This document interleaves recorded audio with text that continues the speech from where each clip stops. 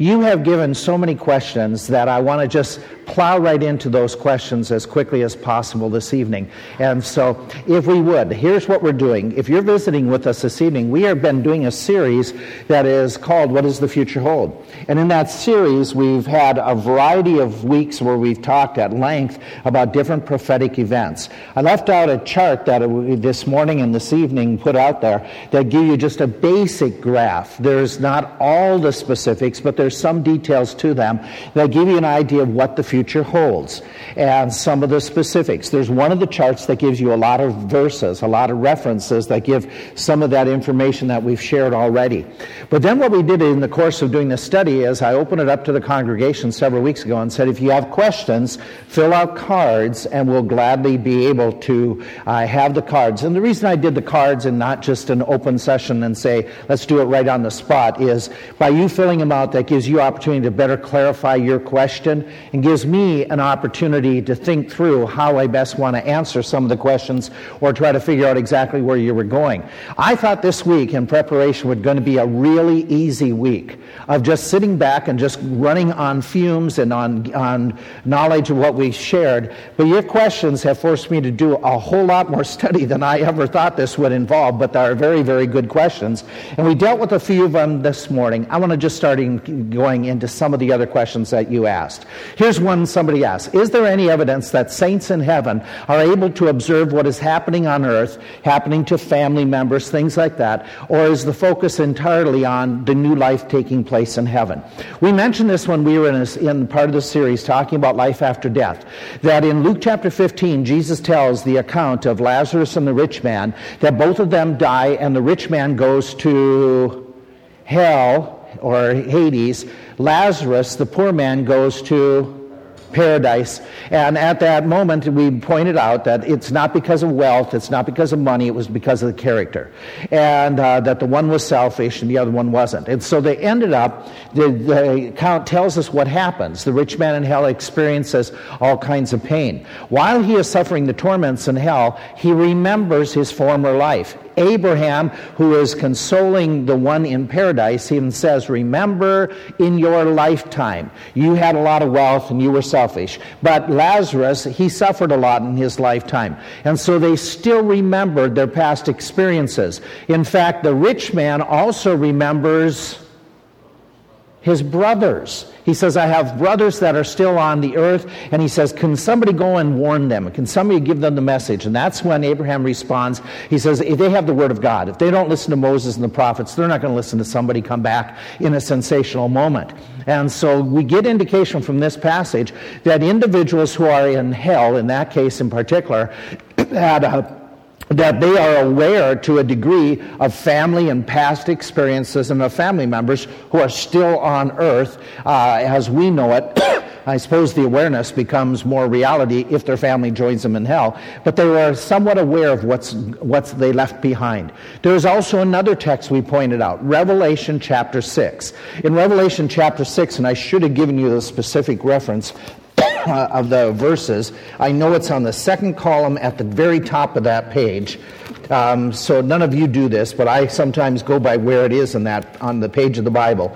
And so Revelation chapter 6, right about in verses 9, 10, 11, he's talking about that certain people who during the tribulation are martyred, that they are under the altar, and they're there. And while they're under the altar, they are able to remember their suffering. And they pray at that moment, Lord, how long until you basically avenge us? How long until you stop the evil that's going on planet Earth at that point?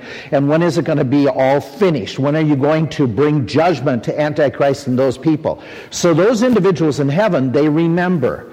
They remember their past experiences. And they are aware that it still is going on planet Earth. And so to part of your question is there some remembrance? Yes. Is there some awareness? Yes. How much? I don't know. I don't know how much we're aware. I do know this, okay, that the Bible says that when we are in that eternity, when we're in that new heaven, that new earth, he says, behold, I create a new heaven, new earth. The former things shall not be remembered. And so there's going to come in a time and a place that we're so enamored with heaven, we forget the past. In fact, he even makes that comment in Revelation 22 that God will wipe the tears from our eyes and all the former things are passed away. And so in this sense, is there going to come a time in the future that we are going to be remembering all the details? It seems not, and it seems that God ministers in such a way that he takes us over that level of remembrance, difficulties, and challenges. I would say this, there clearly is in Scripture no indication that those who are in heaven or hell can interact with us. They could have some limited awareness, but they can't get involved. And for anybody to pray to a relative who is in heaven, that is wrong scripturally. There is one mediator between God and man. That one is Jesus Christ. So we don't pray to any individuals other than Jesus Christ who's in heaven. Somebody asked this, will law or grace be the controlling factor during the millennium? I'm not sure how to answer it, so here's where I'll go in the way I'll unpack it. Jesus is said in Scriptures to rule with a rod of iron. Multiple times that during that 1,000 years, we are heard that Jesus will rule with a rod of iron. The idea is he's going to be an absolute in charge. He's going to be controlling. And yet we know this, along with his ruling with a rod of iron, holiness will be required. Zechariah chapter 14. Holiness will even be on the bridles of the horses. Holiness will be written even on the trash cans, if you would. And so there's going to be in that time period a dictatorship where Jesus is in charge. Jesus is commanding that people live a holy life. And during that time, if somebody is disobedient, there is going to be quick execution of punishment. Some punishment where he talks about the idea in Zechariah 14, he makes one comment, how does he use the phrase? He will strike, I forget the exact word that he uses. And it has a very forceful sound to the word. And I can't remember what it is. But in the previous verse, it talks about he will withhold the rains. The rain that's coming down for crops to grow.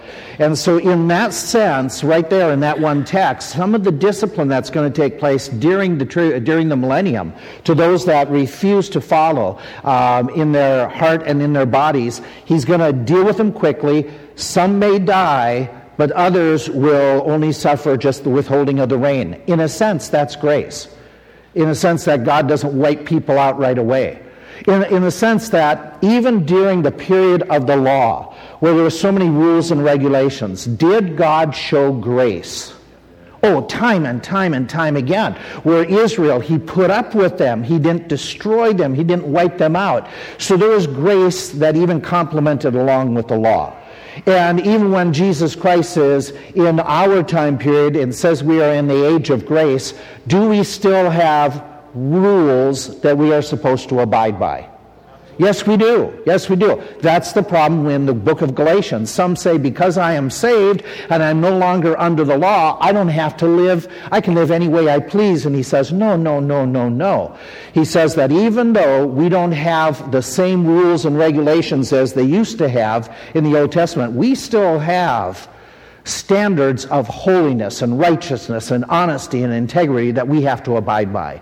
And so this blending of law and grace, I think, they're both involved in that sense. In fact, what I don't know about the millennium, and neither do you, is what laws will we be operating by? What rules will be there? We don't know. He's never given us a full understanding of all the rules. And when we were talking about dispensations this morning, I didn't make this comment, but I want you to understand something, that through time, every time we moved into a new dispensation, there was a new amount of revelation, explanation of what is being required.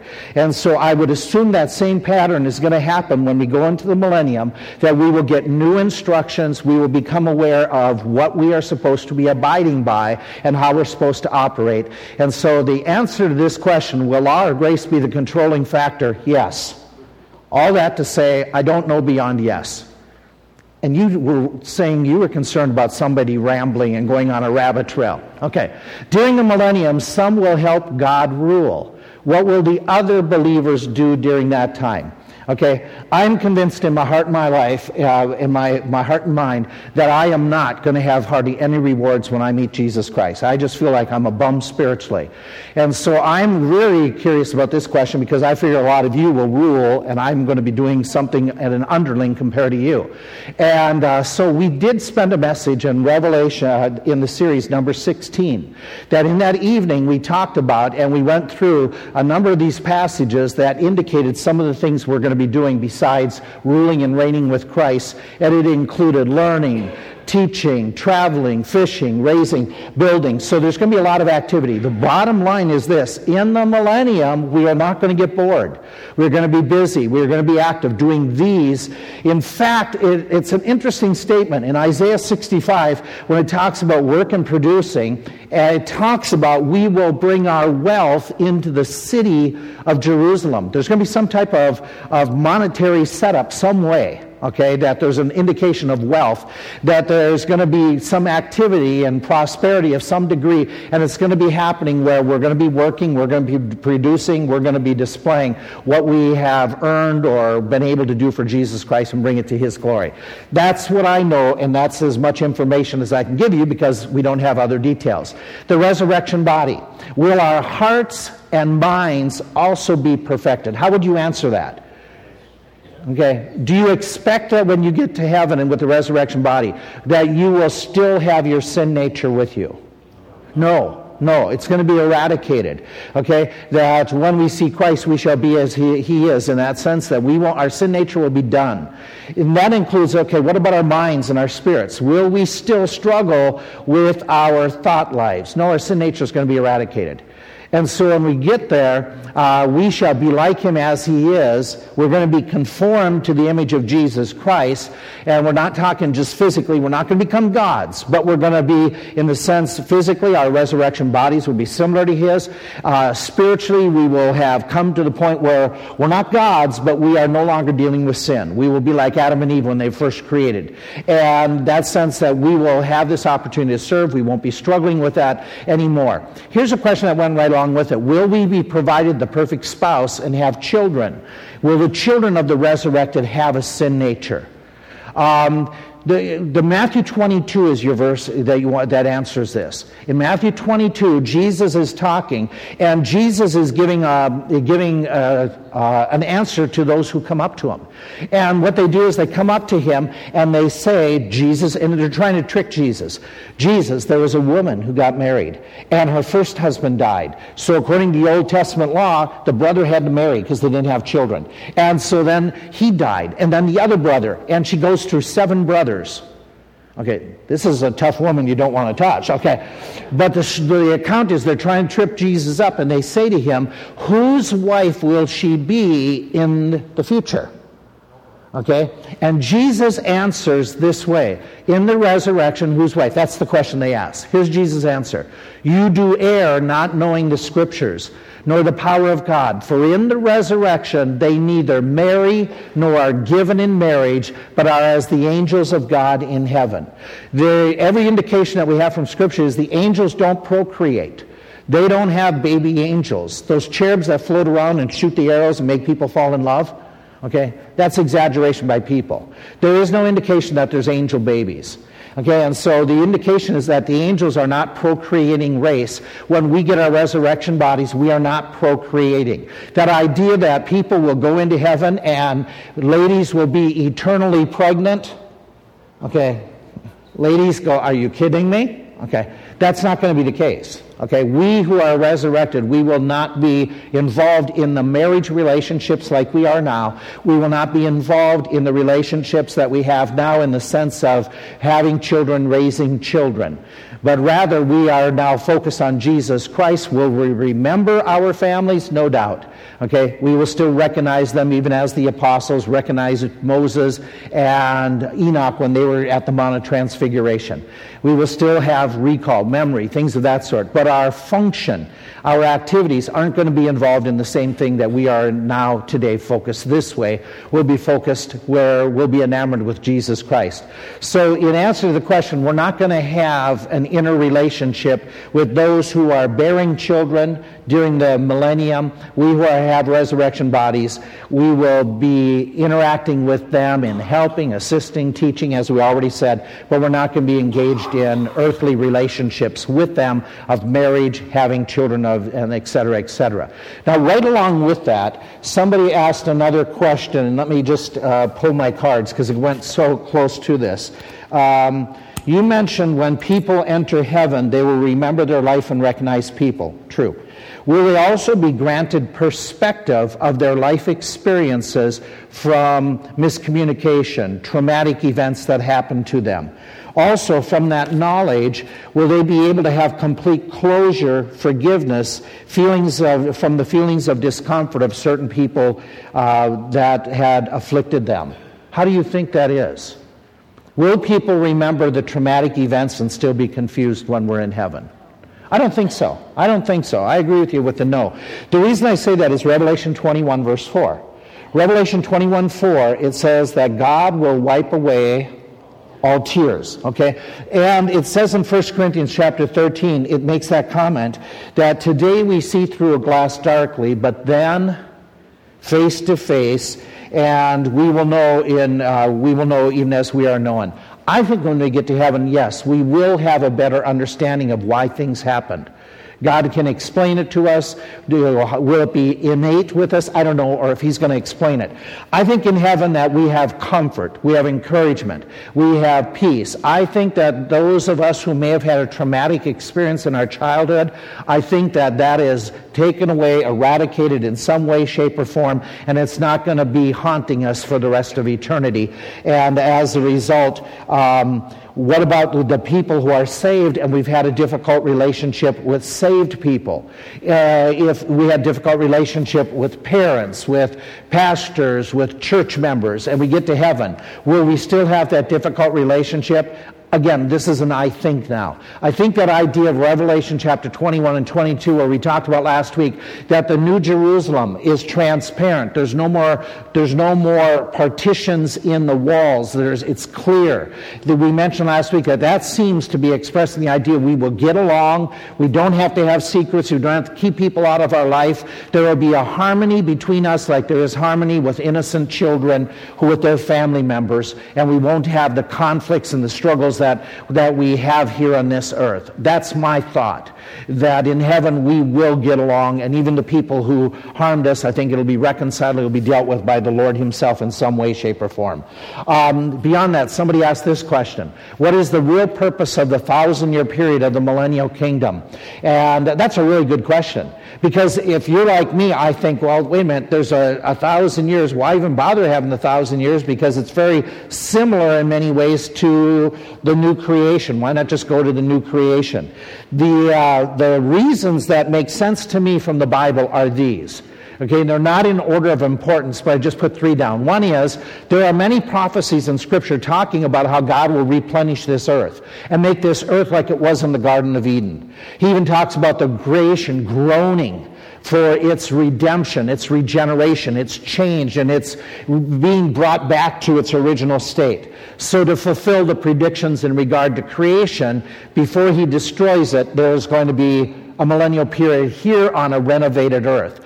I think more impacting is there are many prophecies God made to Israel that Israel would possess a large portion of the Middle East. They have never possessed all the land that was promised to Abraham. Even in the glory years, the golden years of David and Solomon, they almost possessed all the region, but they still haven't. And Israel today does not possess everything God promised them.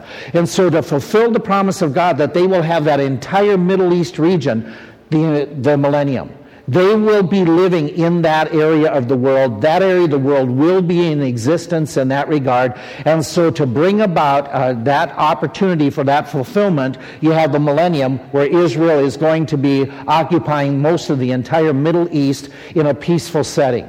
I think as well that God in His grace is giving another opportunity for people to get born again. That God knows that those people in His design plan, they will be giving birth. Their children will get the opportunity to hear the gospel in a time of peace, in a time of safety. And so God is giving another opportunity. Beyond that, I don't have anything better to offer in answer to that question. Why will we need government in heaven? That's a good question. Okay? That government, we assume that government keeps everything in place. And let me make this comment to be semi-critical of modern day. We in our world put too much stock in government. Okay, we do even from the Christian realm. We know that government is a good thing at times, that they are ministers for God to be able to minister, and they are good in order, they are supposed to do two things according to the Word of God. They are to punish the evildoer, and they are to praise the well-doers. That's government's purpose according to the Word of God. And beyond that, we can get into a whole political discussion that could take days and days of what the government's doing and how does it line up with Scripture. But the question is, why is there government in the future? If government, we look today and most of us think government is very corrupt. It has a negative connotation. Understand just a couple thoughts. Number one, God's choice, God's plan. He institutes government. He can do what He wants. It's His kingdom. It's His new heaven and new earth. Beyond that, let me point out something about government. When we say government, I'm coming from this perspective. Maybe you don't. But this is my definition in answering. When we talk about government, I'm talking about the idea of somebody having authority to another person. Some type of rule. Some type of hierarchy, whether it be between two people or one person and 20 in the community, whatever it is. With that in mind, God always is a person of order. God is not the author of confusion, but He is the author of order. Would you agree with that? Okay, that's biblical, so you better say yes. Okay, it says that God is not the author of confusion, but He's a God of order. He's a God of orderliness. Even within the Godhead, would you go to 1 Corinthians chapter 11 and notice something that is really a critical thought theologically in dealing with situations. In the context of 1 Corinthians 11, he's talking about husband and wife relationships. And in the husband and wife relationship, there isn't this total equality between the couple. Rather, one is supposed to have a little bit more of authority and leadership than the other person in the good relationship. And so from creation order, he says that the husband was put in charge, the wife was made for the husband, not the other way around. He uses an illustration of that, which is critical to understand in 1 Corinthians 11, how the Trinity operates. He says this, "Now I praise you, brethren, that you remember me in all things, keep the ordinances. I would have you to know that the head of every man is Christ." We understand that makes sense. The head of the woman is the man. We understand that makes sense from creation order. The head of Christ is God. Even within the Trinity, there is a hierarchy of order, of operation. None of them are less God, but who is the designer that sent the Son? Whose will I choose, I delight to do His will. It's the Father. And then you have the Spirit, then you have the Son, then you have the Spirit. What's the Spirit's job? To point people to Jesus Christ, to elevate Christ. Within perfection, within complete holiness, there is hierarchy of government, of rule. So don't assume where there is hierarchy, where there is orderliness, it is something bad. It is something very good. God has it within His own personage. So for Him to put that in what He created, when He created the angels, He has some who are the archangels, some who are the leading angels. Do you remember who was the ultimate leader originally? It was Satan. Lucifer was the highest of the angels, but he rebelled. And so within the angelic realm, God has an government, an order, in order for things to operate orderly. And so in the same way, we go and say, okay, in the original Garden of Eden, was there orderliness? Yeah, that same passage, if you look at verse 9. It says that the woman was made for the man, man was not made for woman. Part of the understanding of that sin that happens in the Garden of Eden is Adam allowed the rule of order to be broken by him listening and following his wife rather than she following him. And so you have this idea of that government and in heaven. It's no surprise, therefore, that in God's perfect kingdom, God would have a hierarchy. He would have an orderly system. That is just part of his nature, his makeup, the way he's always operated. Here's a question. 1 Corinthians 15, 52 and 53, and 1 Thessalonians 4 both speak about the rapture and the dead and raised at that time. Okay, you're turning to 1 Thessalonians chapter 4, so you can make the comparison. And as you're turning, I put up here 1 Corinthians 15. So you've got 1 Thessalonians chapter 4. We started off this morning reading that text. It's the text that talks about, I would not have you be ignorant, brethren, that you are not going to keep back those who have died before us. And then he goes on and talks about the Lord himself shall descend from heaven with a shout, with the voice of the archangel.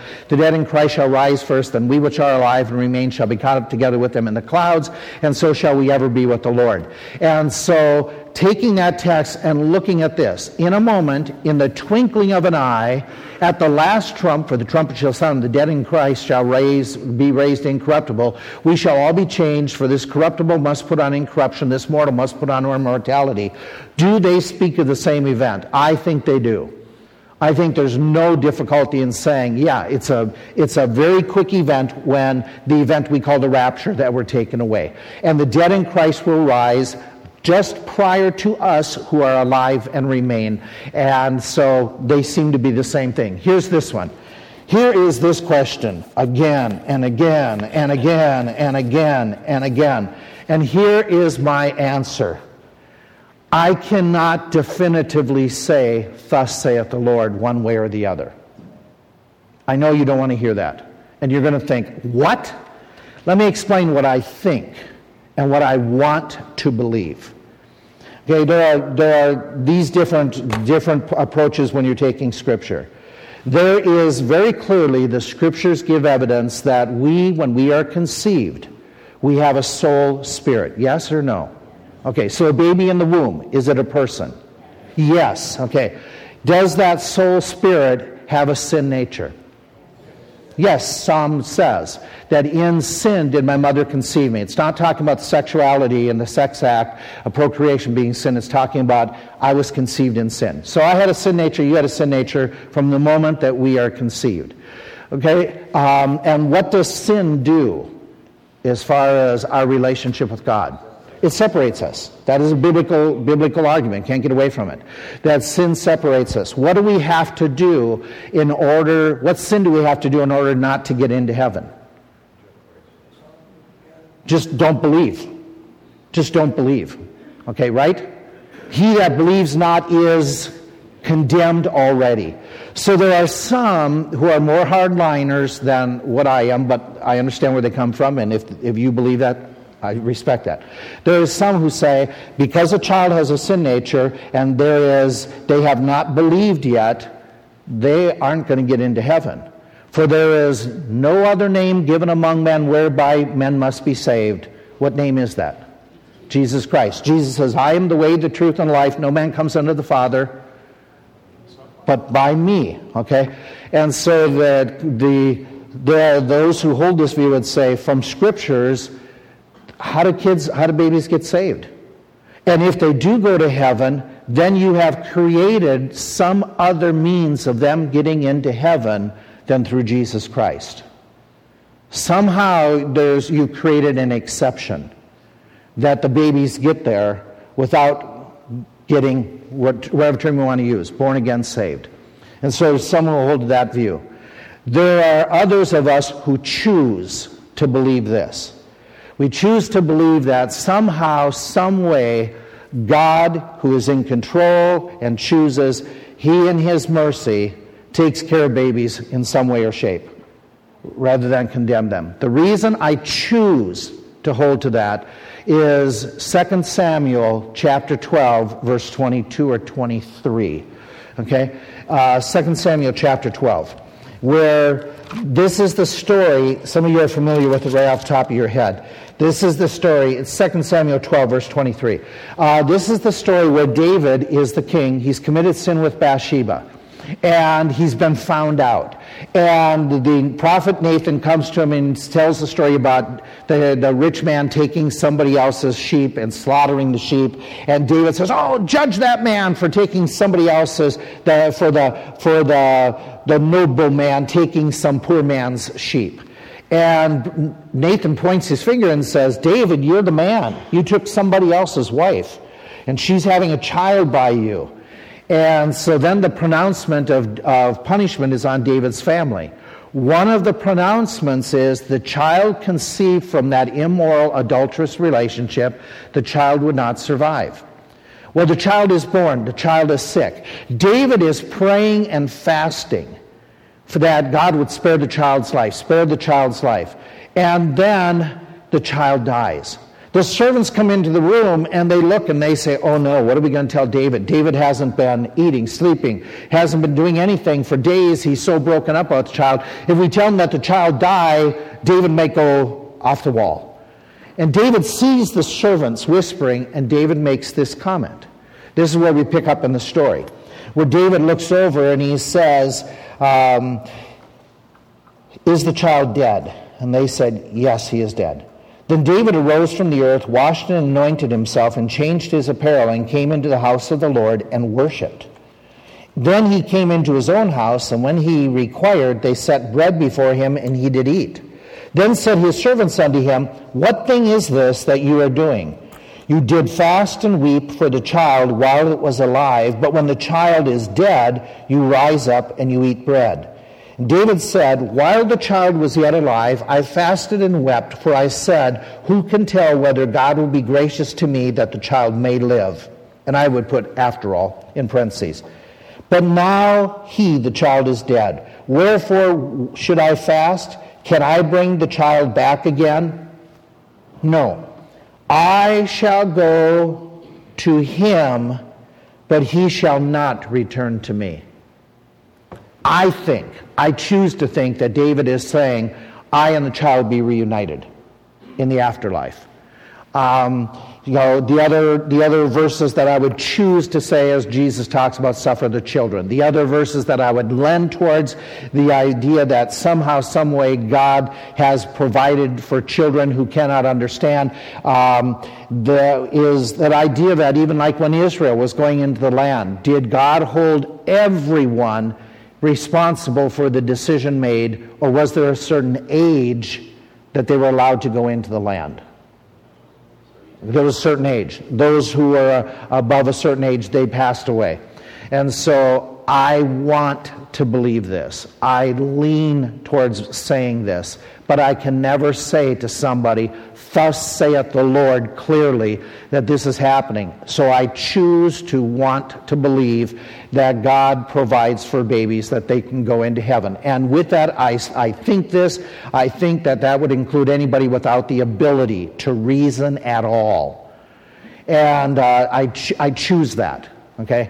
And I know that creates an inconsistency. You have to come up and say, okay, what are you going to choose to believe that's going to be with where you're at?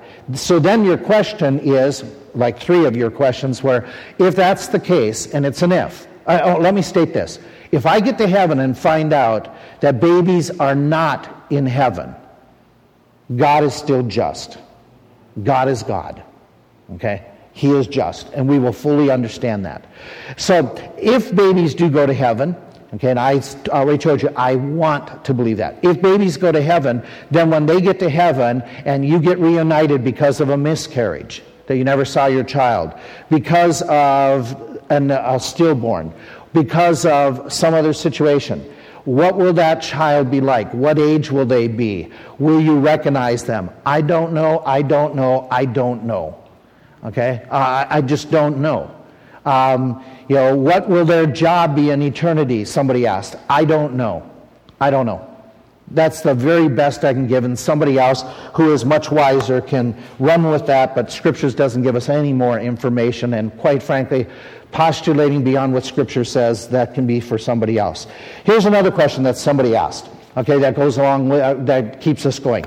Where will the Holy Spirit be during the millennium? Will he still be indwelling us? What is the role of the Holy Spirit in the tribulation? I concluded this morning with that idea that during that tribulation period, the Holy Spirit is going to be doing very similar, operating the way he did during the bulk of the Old Testament under the law. He is still going to be present because he's God. He's omnipresent.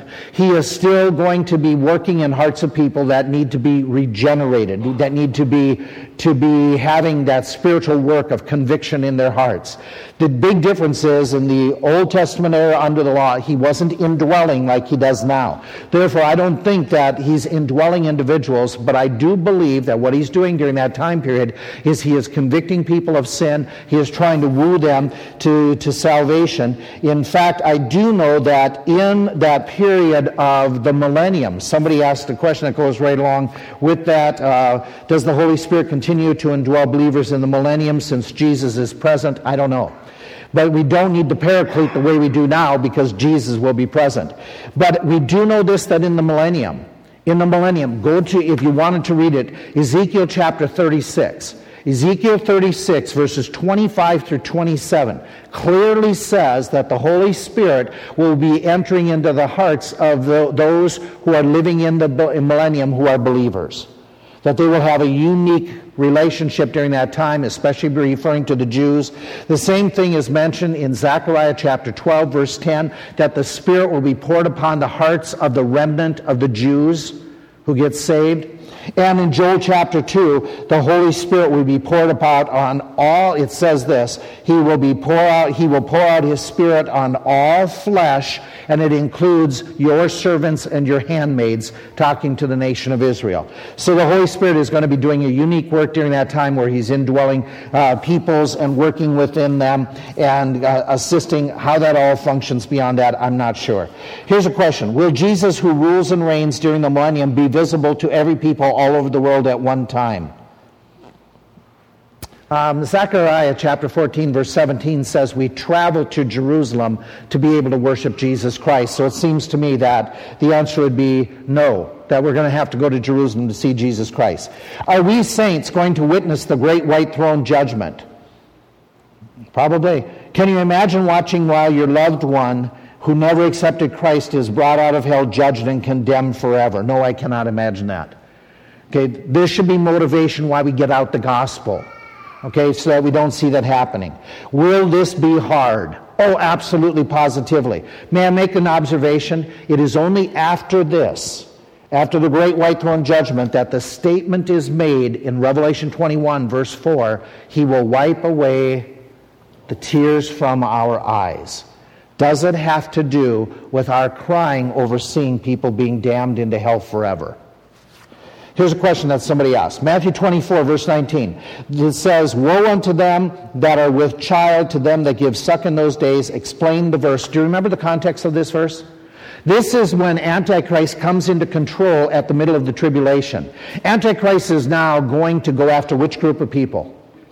The Jews. Okay. And it says at that moment, Jesus said, woe unto you who are nursing a child, who are just bearing a child. Why would he say that? Because if you have to go in flight and you have to flee for your life, would it be easier with or without a child? Without a child.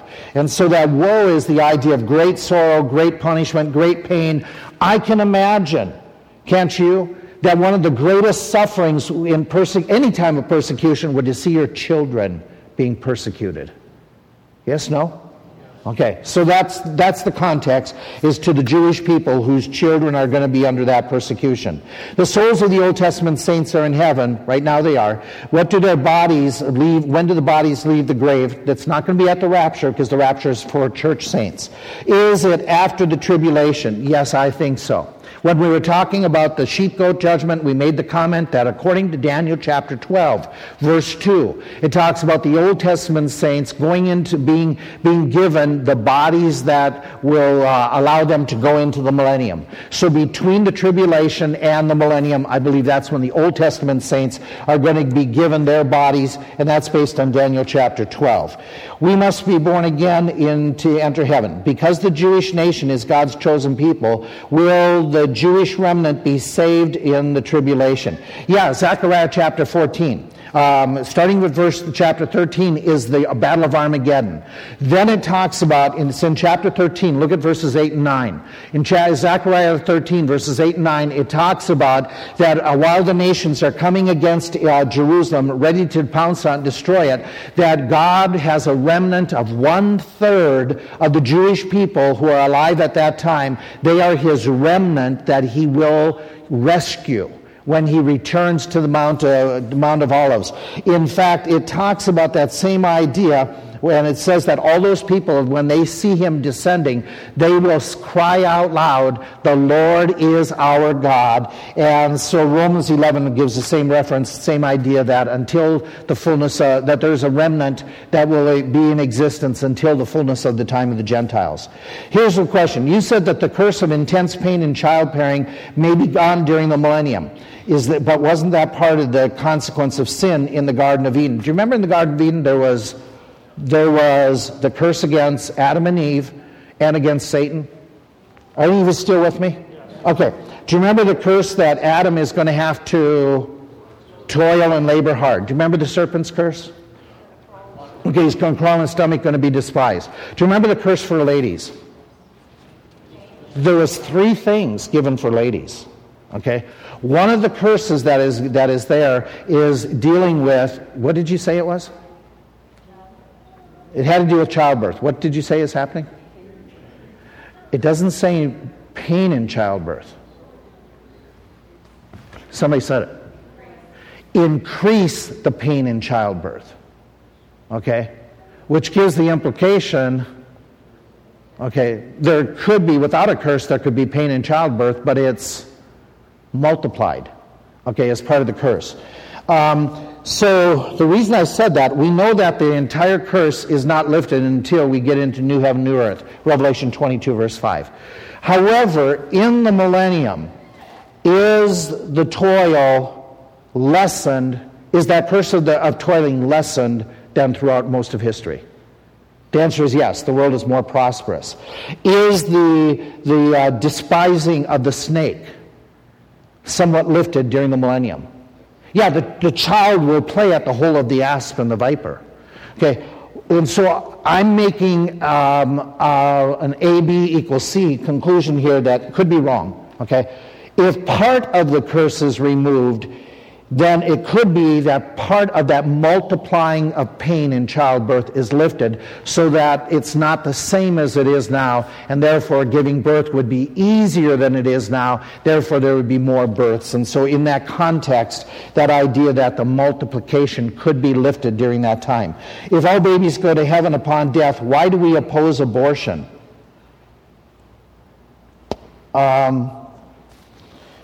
Because those are 2 different questions. Okay, just 2 different questions. Abortion is opposed because God says it's murder.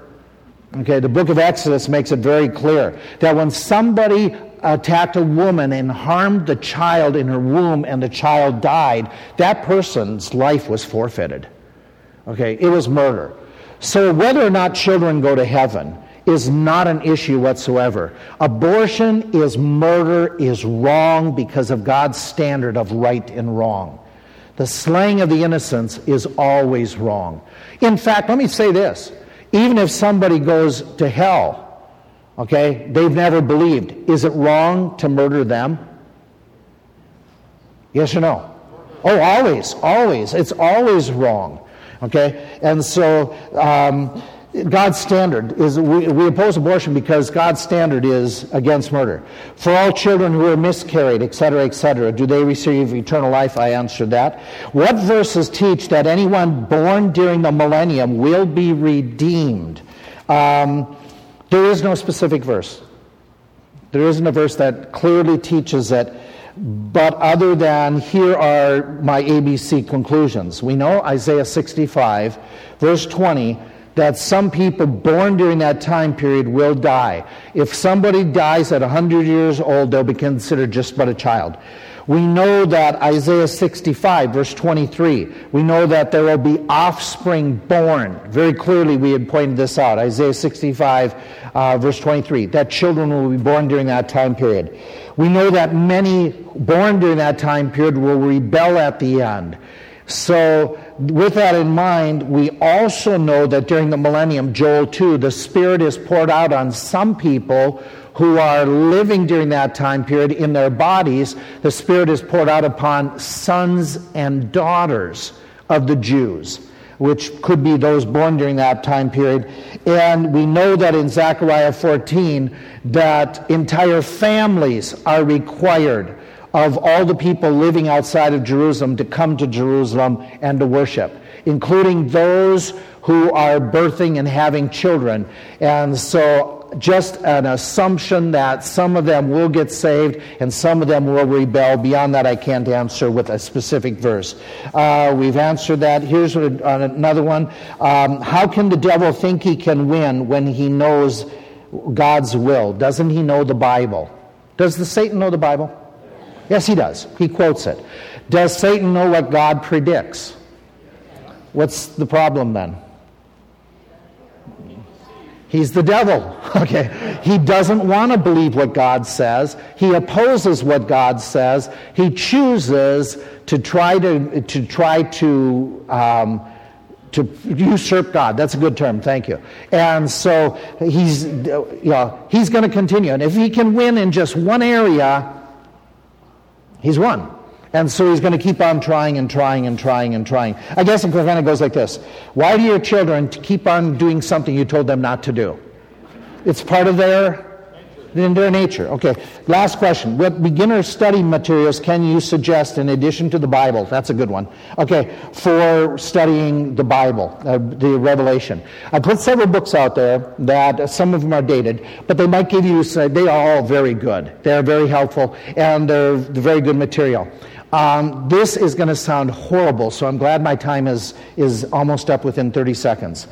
I can say with confidence, if you want to listen to series that give you a consistent truth, how do I say this? This is so arrogant, so pompous.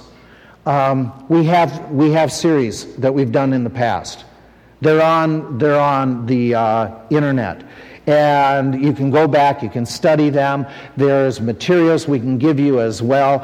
It's not that I'm any better or the staff is any better than other authors. It's just that the materials being put out today are very confusing. Usually most end-time studies talks more about current affairs than it does the predictions. Do you know what I mean? Because you got to sell a book, you got to sell something that really catches people's attention. People would rather be, okay, what device is going to be used? We don't know. We just know the stage is being set. And so there's materials out there. If you want to study heaven, if you want to study the book of Revelation, I put some books out there. Get an idea on Daniel's prophecy. There's a little book by Alva J. McLean that says the 70 weeks of Daniel. It's a small little paperback, one of the best you'll ever find on that passage of the 70 weeks. When you pick up the book, be very careful. The pages will fall out. Okay, so put the pages back, please. There's other material there, but I would encourage you be very careful when you just see anything on the internet. There is so much on the internet that is not consistent in doctrine, and there's some things on the internet that are good. Okay? Just because it's on the internet doesn't make it right. Okay? Please be discerning. And you say, well, I read on the internet that somebody believes that there is no rapture, and they had a verse or two. Hey, folk, Satan uses a verse or two. Okay? So be discerning. Be very, very careful and discerning.